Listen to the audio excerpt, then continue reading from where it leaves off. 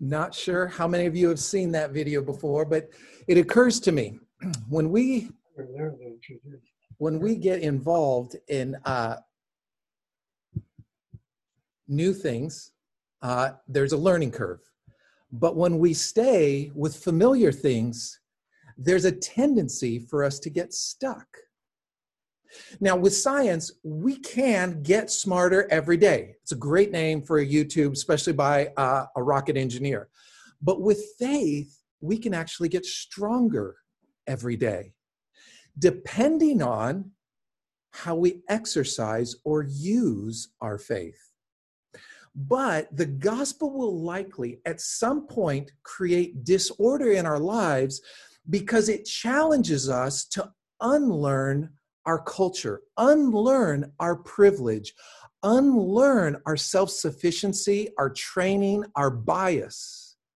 Sometimes our Christian thinking, that is our worldview, or our response to the gospel simply gets in a rut. Have you been there before? Have you experienced this? Oftentimes it feels like being just spiritually dry, or maybe you feel like God is distant, or somehow that your prayers hit the ceiling and don't go any further. But let me ask you this. What if we were to try and break out of this rut, this spiritual rut, what if trials are a good thing that help us grow? Instead of despair, we listen. Except that most of us try and avoid trials like the plague. Let me ask you this. What if surrendering our need to win, to be right, or to look good is actually a good thing? What if the gospel reveals a bias or a lack of concern? Is that not helpful? What if new life means dependency rather than self-sufficiency and autonomy? What if our church had a growing, caring presence locally because that's simply where you live, not the location in which we all gather? What if you are part of God's salvation, even though you think you don't have all the right words, or you don't have the right time, or you don't have the right temperament to go engage people talking about a living faith? Reprogramming our Christian faith can be really hard, especially if we were raised in a system that holds up church attendance as the main demonstration of one's salvation. Now, don't get me wrong. I think gathering to the church as a church is absolutely critical. However, I'm concerned it produces more church attenders than disciples who respond to the call to go out into all the world, teaching and baptizing and obeying. Those are the things that were part of the Great Commission. See, the gospel is the vibrant good news of God's reconciling, caring, restorative love in the most tangible and eternal ways. Now, to help frame this good news, I want to take a story-oriented approach to understanding how the gospel illustrates and impacts people's lives and how they were changed. So I'm picking different moments where people had what I would call a salvation encounter or a new normal. It interrupted them. And there was a moment of disorder, but then it became a new way to live with greater amounts of freedom and abundance. The story I'm thinking of comes to us from the book of Acts. If you have your Bibles or you have an app, open your Bible to Acts chapter 8. Rather than me flipping screens back and forth, I want to read right out of my Bible and along with you. But there's this encounter with an Ethiopian eunuch that Philip has. And the question that the eunuch asks is, when Philip says, "Do you understand what you're reading?" He says, "Well, how can I unless someone tells me?" He has his own way of thinking. He's an educated man, except he doesn't comprehend scripture. Does that sound familiar? He's reading the Bible, but he needs help understanding. He was spiritually hungry, but theologically starved. He was wealthy, he was well-traveled, he was educated, and yet he was a complete outsider to this new way of God. Now, I have to just stop and say this. Every Wednesday morning for the past year, there's been a couple of us who meet for a Wednesday morning Bible study at Jason Zuniga's shop in Central Austin. At 7 a.m., we gather around a table. Now, Jason and a business partner, they've just been hosting a study. And when I say a Bible study, it's we open up the Bible, usually go through a book at a time, and we just read maybe up to one chapter together. But there's been a couple of other workers that have sat in with it because they've just simply been invited. One guy, John, started coming, and he would have said that he was an agnostic, that he didn't believe in God, but he had just had this uninitiated outsider approach because he was never raised with it. Through this Bible study, John comes to a living faith. He comes to a salvation point of actually saying, I accept Jesus as my Lord and Savior. But here's where his questions were. We were having our Bible study in December, and he was clarifying. And he literally was saying, now, let me just get this straight. Christmas it's about Jesus's birth? He was asking the question, and we're like, yes, Christmas is the celebration of the birth of the Christ child. Well, then he asked, well, how does someone go to church? I mean, do they need to be invited, or can you just show up? And so the question I have for you is, who is it that you're praying for? Because there's people like the Ethiopian eunuch or this young guy, John, in his 20s, who are asking the question, how can I unless someone else tells me? How can I unless someone else shows me?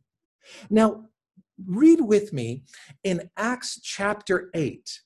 I want to just kind of briefly go through the whole chapter and then zero in on the part where Philip shows up with this Ethiopian eunuch. But in Acts chapter 8, it says this: on that day, a great persecution broke out against the church in Jerusalem, and all except the apostles were scattered throughout Judea and Samaria. Godly men buried Stephen, who had just testified before the religious establishment, talking about, you guys killed the Messiah, you guys killed the guy who was resurrected from the dead. And they're like, oh no, we can't have this guy. And so they killed, but they mourned for him deeply.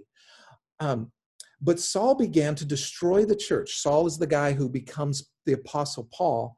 And he dragged off men and women, and put them in prison. Now, Philip was in Samaria. It says, those who had been scattered preached the word of the God wherever they went. Philip went down to a city in Samaria and proclaimed the Christ there. When the crowds heard Philip and saw the miraculous signs that he did, they all paid close attention to what he said. And with shrieks, evil spirits came out, many paralytics and cripples were healed. So there was great joy in the city. Okay, here's the picture. Here's the backdrop. The religious establishment, even though they had done away with Jesus, they were still being threatened. Their economic privileged positions were threatened, and only the most severe persecutions targeted men and women. And they're throwing both men and women in prison and beating them. And the thing that sticks out to me is when persecution breaks out, people are desperate for good news. But here we find both oppression, that is persecution, and great joy. Because joy always offers hope, regardless of the circumstances. Now, skip down to verse 26. This is where Philip meets up with the Ethiopian. And he says these words. Now, an angel of the Lord said to Philip that go get on the road, the desert road that goes down from Jerusalem to Gaza. And so he started out, and on his way, he met an Ethiopian eunuch, an important official in charge of all the treasury. He's the CFO of this queen of Kandake, the queen of the Ethiopians. This man had gone to Jerusalem to worship, and on his way home was sitting in his chariot reading the book of Isaiah the prophet. The Spirit told Philip, Go to the chariot and stay near.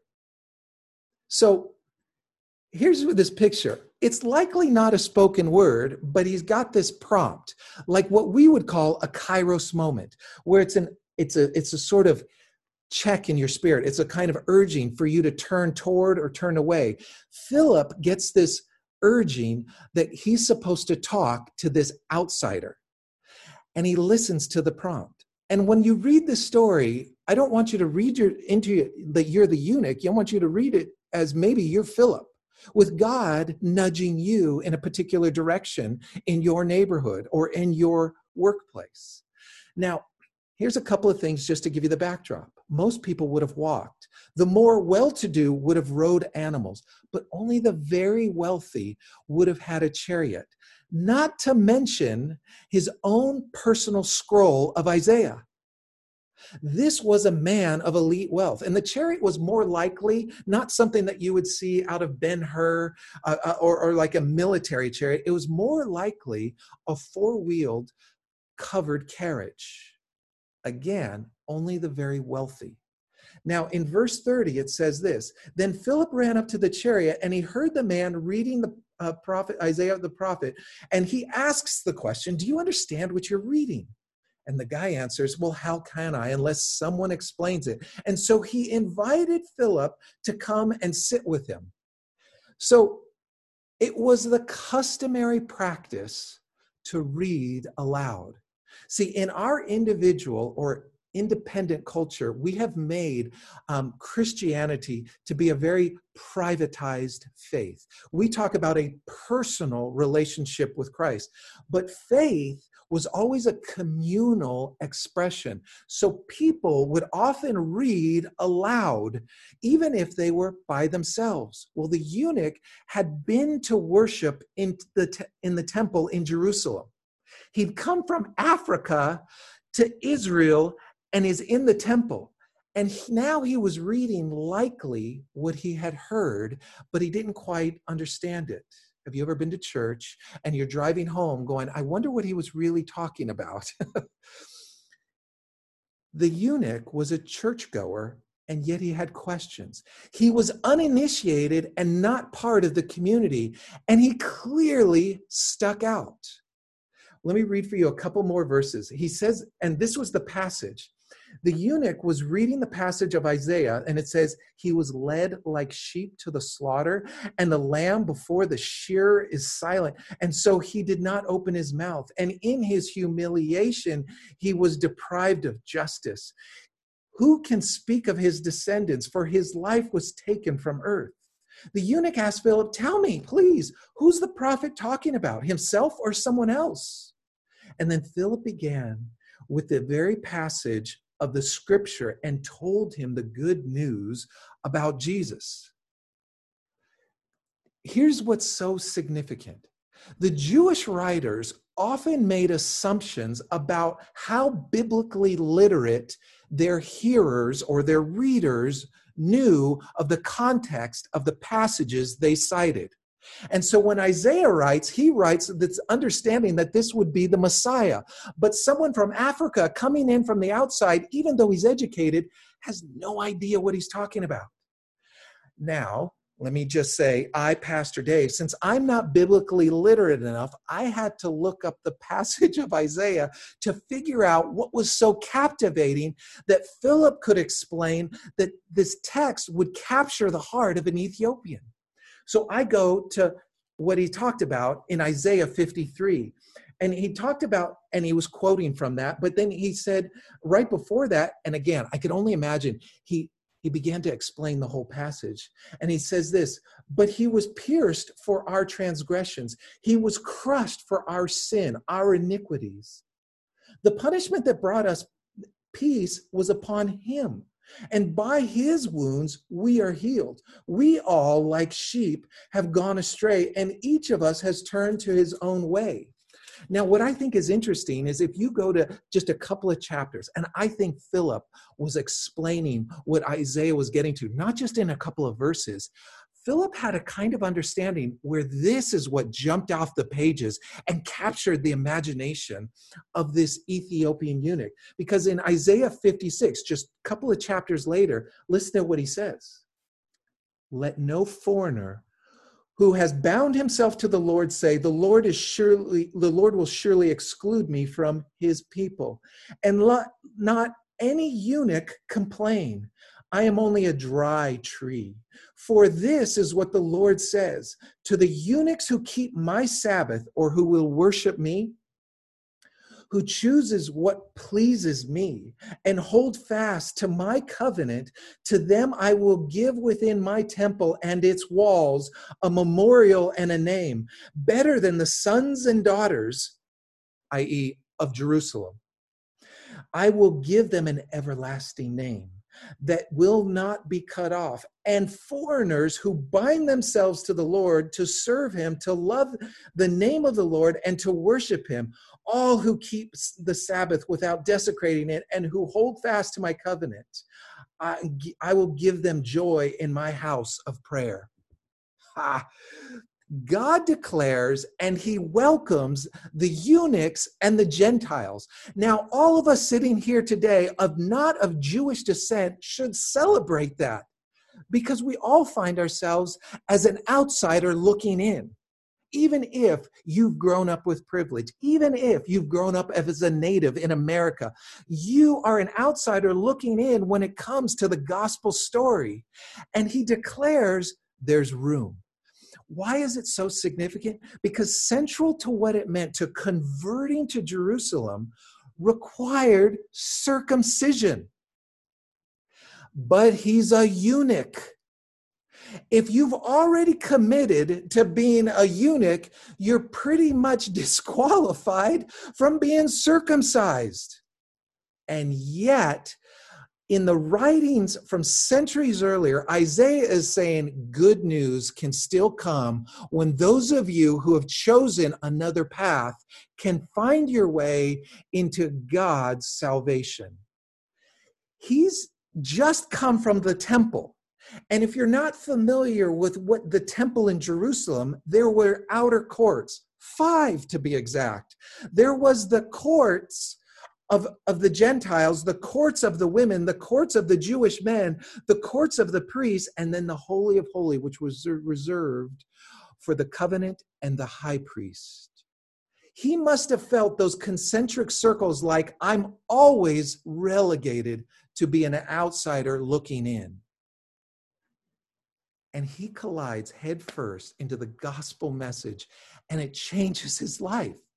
So for those of you who have felt like you're beyond the reach of God's acceptance, if you've ever felt like you're somehow disqualified by guilt or regret, or even if you felt underwhelmed by the promise of God, you need to hear this, because this is good news. For the eunuch, the gospel makes God's love accessible. Once he was a cultural and religious outsider. Now he gains full acceptance into a community of faith. And I think that's good news. This made faith entirely compelling that no amount of riches or education or class standing could ever afford him. See, when you and I struggle, I tend to go to God is not always my first resort. I tend to go to, what am I able to do? How am I able to problem solve? What financial resources do I have? How can I employ my charm or my education to get stuff done? But what happens when those things aren't enough?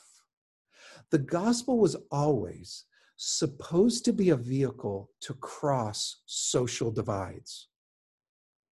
And instead of dividing, the gospel can and is supposed to unify people regardless of gender, regardless of culture, regardless of race, regardless of your education and your social class.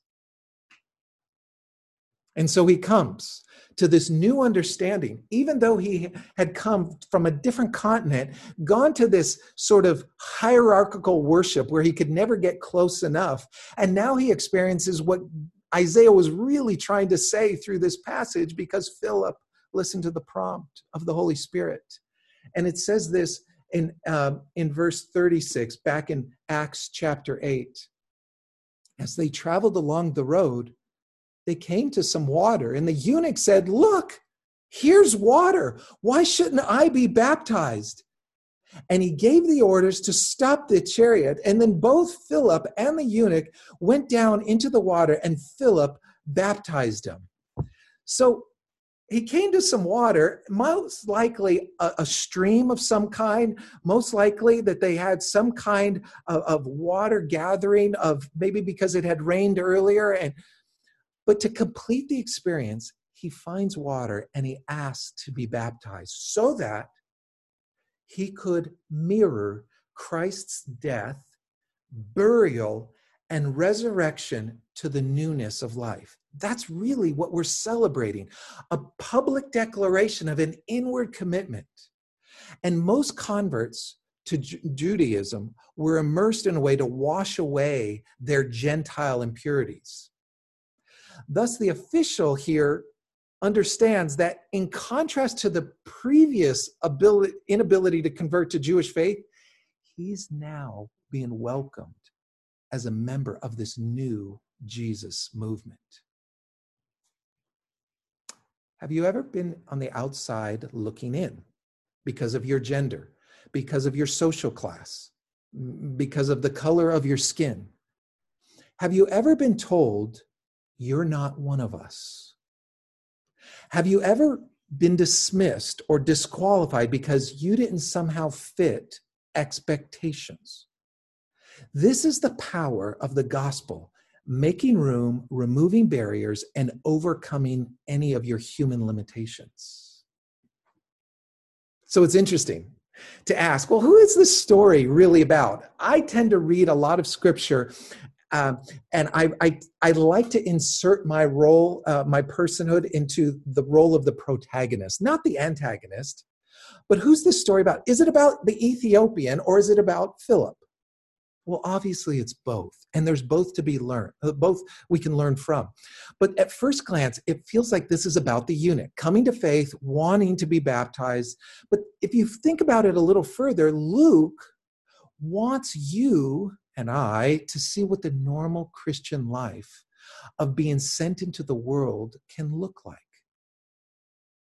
It's really interesting. In just chapter 8, Luke, the author of the book of Acts, gives very little, comparatively speaking, he gives very little attention or detail to the persecution that's affecting everyone, but he really drills down on this story and gives you lots of detail about Philip's role in sharing the gospel with the Ethiopian.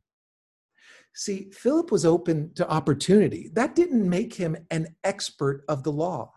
But here's what I've learned, that the more I put myself in situations that require God's wisdom, God's strength, God's courage, God's confidence, his strength is being made perfect in my weakness. As a pastor, I'm invited to these intimate places of people's lives where they come to me in the 11th hour, in the 59th minute, that we're getting a divorce. Can you help us?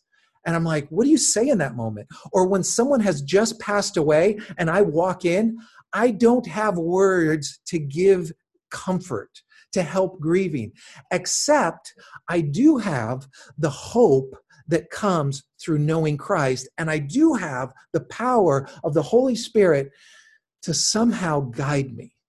And that's sometimes all I have in those moments. And the more I do it, the more surrendered I get to, I don't know, I'll find something to say. I've also found that the more I do handle delicate situations, the more delicate, comforting, and encouraging and poised I'm becoming. But it always starts out as intimidating, and I'm always feeling underqualified. But I want to grow spiritually. And so I need to be willing to put myself into roles and situations that actually require faith. And those situations for me do. Let me just close with a story that some of you might be familiar with. When I lived in Tuscaloosa, Alabama, I was working largely with college students and young adults at the University of Alabama. And what I come to find as someone who grew up in San Francisco was that culturally it was worlds apart. And people were so exposed to Christianity and the church that it left them longing and underwhelmed. So we began a group on Wednesday nights meeting on campus called God Who. It was an open discussion on the purpose and or existence of God. I wasn't trying to convert anyone. What I was trying to do was simply give people a venue to talk about their spiritual questions, to express their doubts. Because what the testimony was is the church wasn't a place that was safe to express their doubts. And I would argue that when I was getting ready on those nights, it was so much easier to lead a Sunday school class. It was so much easier if I could just walk in with a bunch of people who already kind of thought the same as me. But to walk in where I was going to be challenged was such a stretching role. But it required faith, and I grew from it. And all I could think about was this passage. How can I unless someone else tells me? How can I unless someone else shows me? And so this was my attempt, because I had read a book that was answering the skeptic's questions called Letters from a Skeptic. It was 3 years of correspondence between a father and a son trying to understand the hope of the gospel. And so that became a really life-giving time for me to simply make myself available and do it. And I would encourage you to live out of faith, not just out of your comforts and your confidences. And God meets us there. Can I just pray with us in our time together? Our Father in heaven, I thank you for your loving kindness. I thank you that in each and every day you put situations in front of us, and you're inviting us to sometimes turn away, to sometimes turn toward. But you're inviting us to seek you in all things. And so I pray that we would be people of faith, and that we would have a growing awareness of your presence in our lives.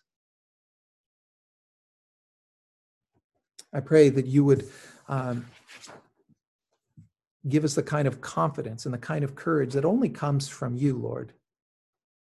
And you would do a healing work, a reconciling work, that our tribes would become local expressions of your church, where people can enter into community and understanding faith. I pray that you would give us a hunger for your word and a sensitivity to your spirit, that we might be people like Philip, who just responds to the prompt and goes. And we might find outsiders looking on the in who are still spiritually curious, but longing for joy and hope. May we be your agents of hope and justice and mercy and healing. We pray this in Jesus' name.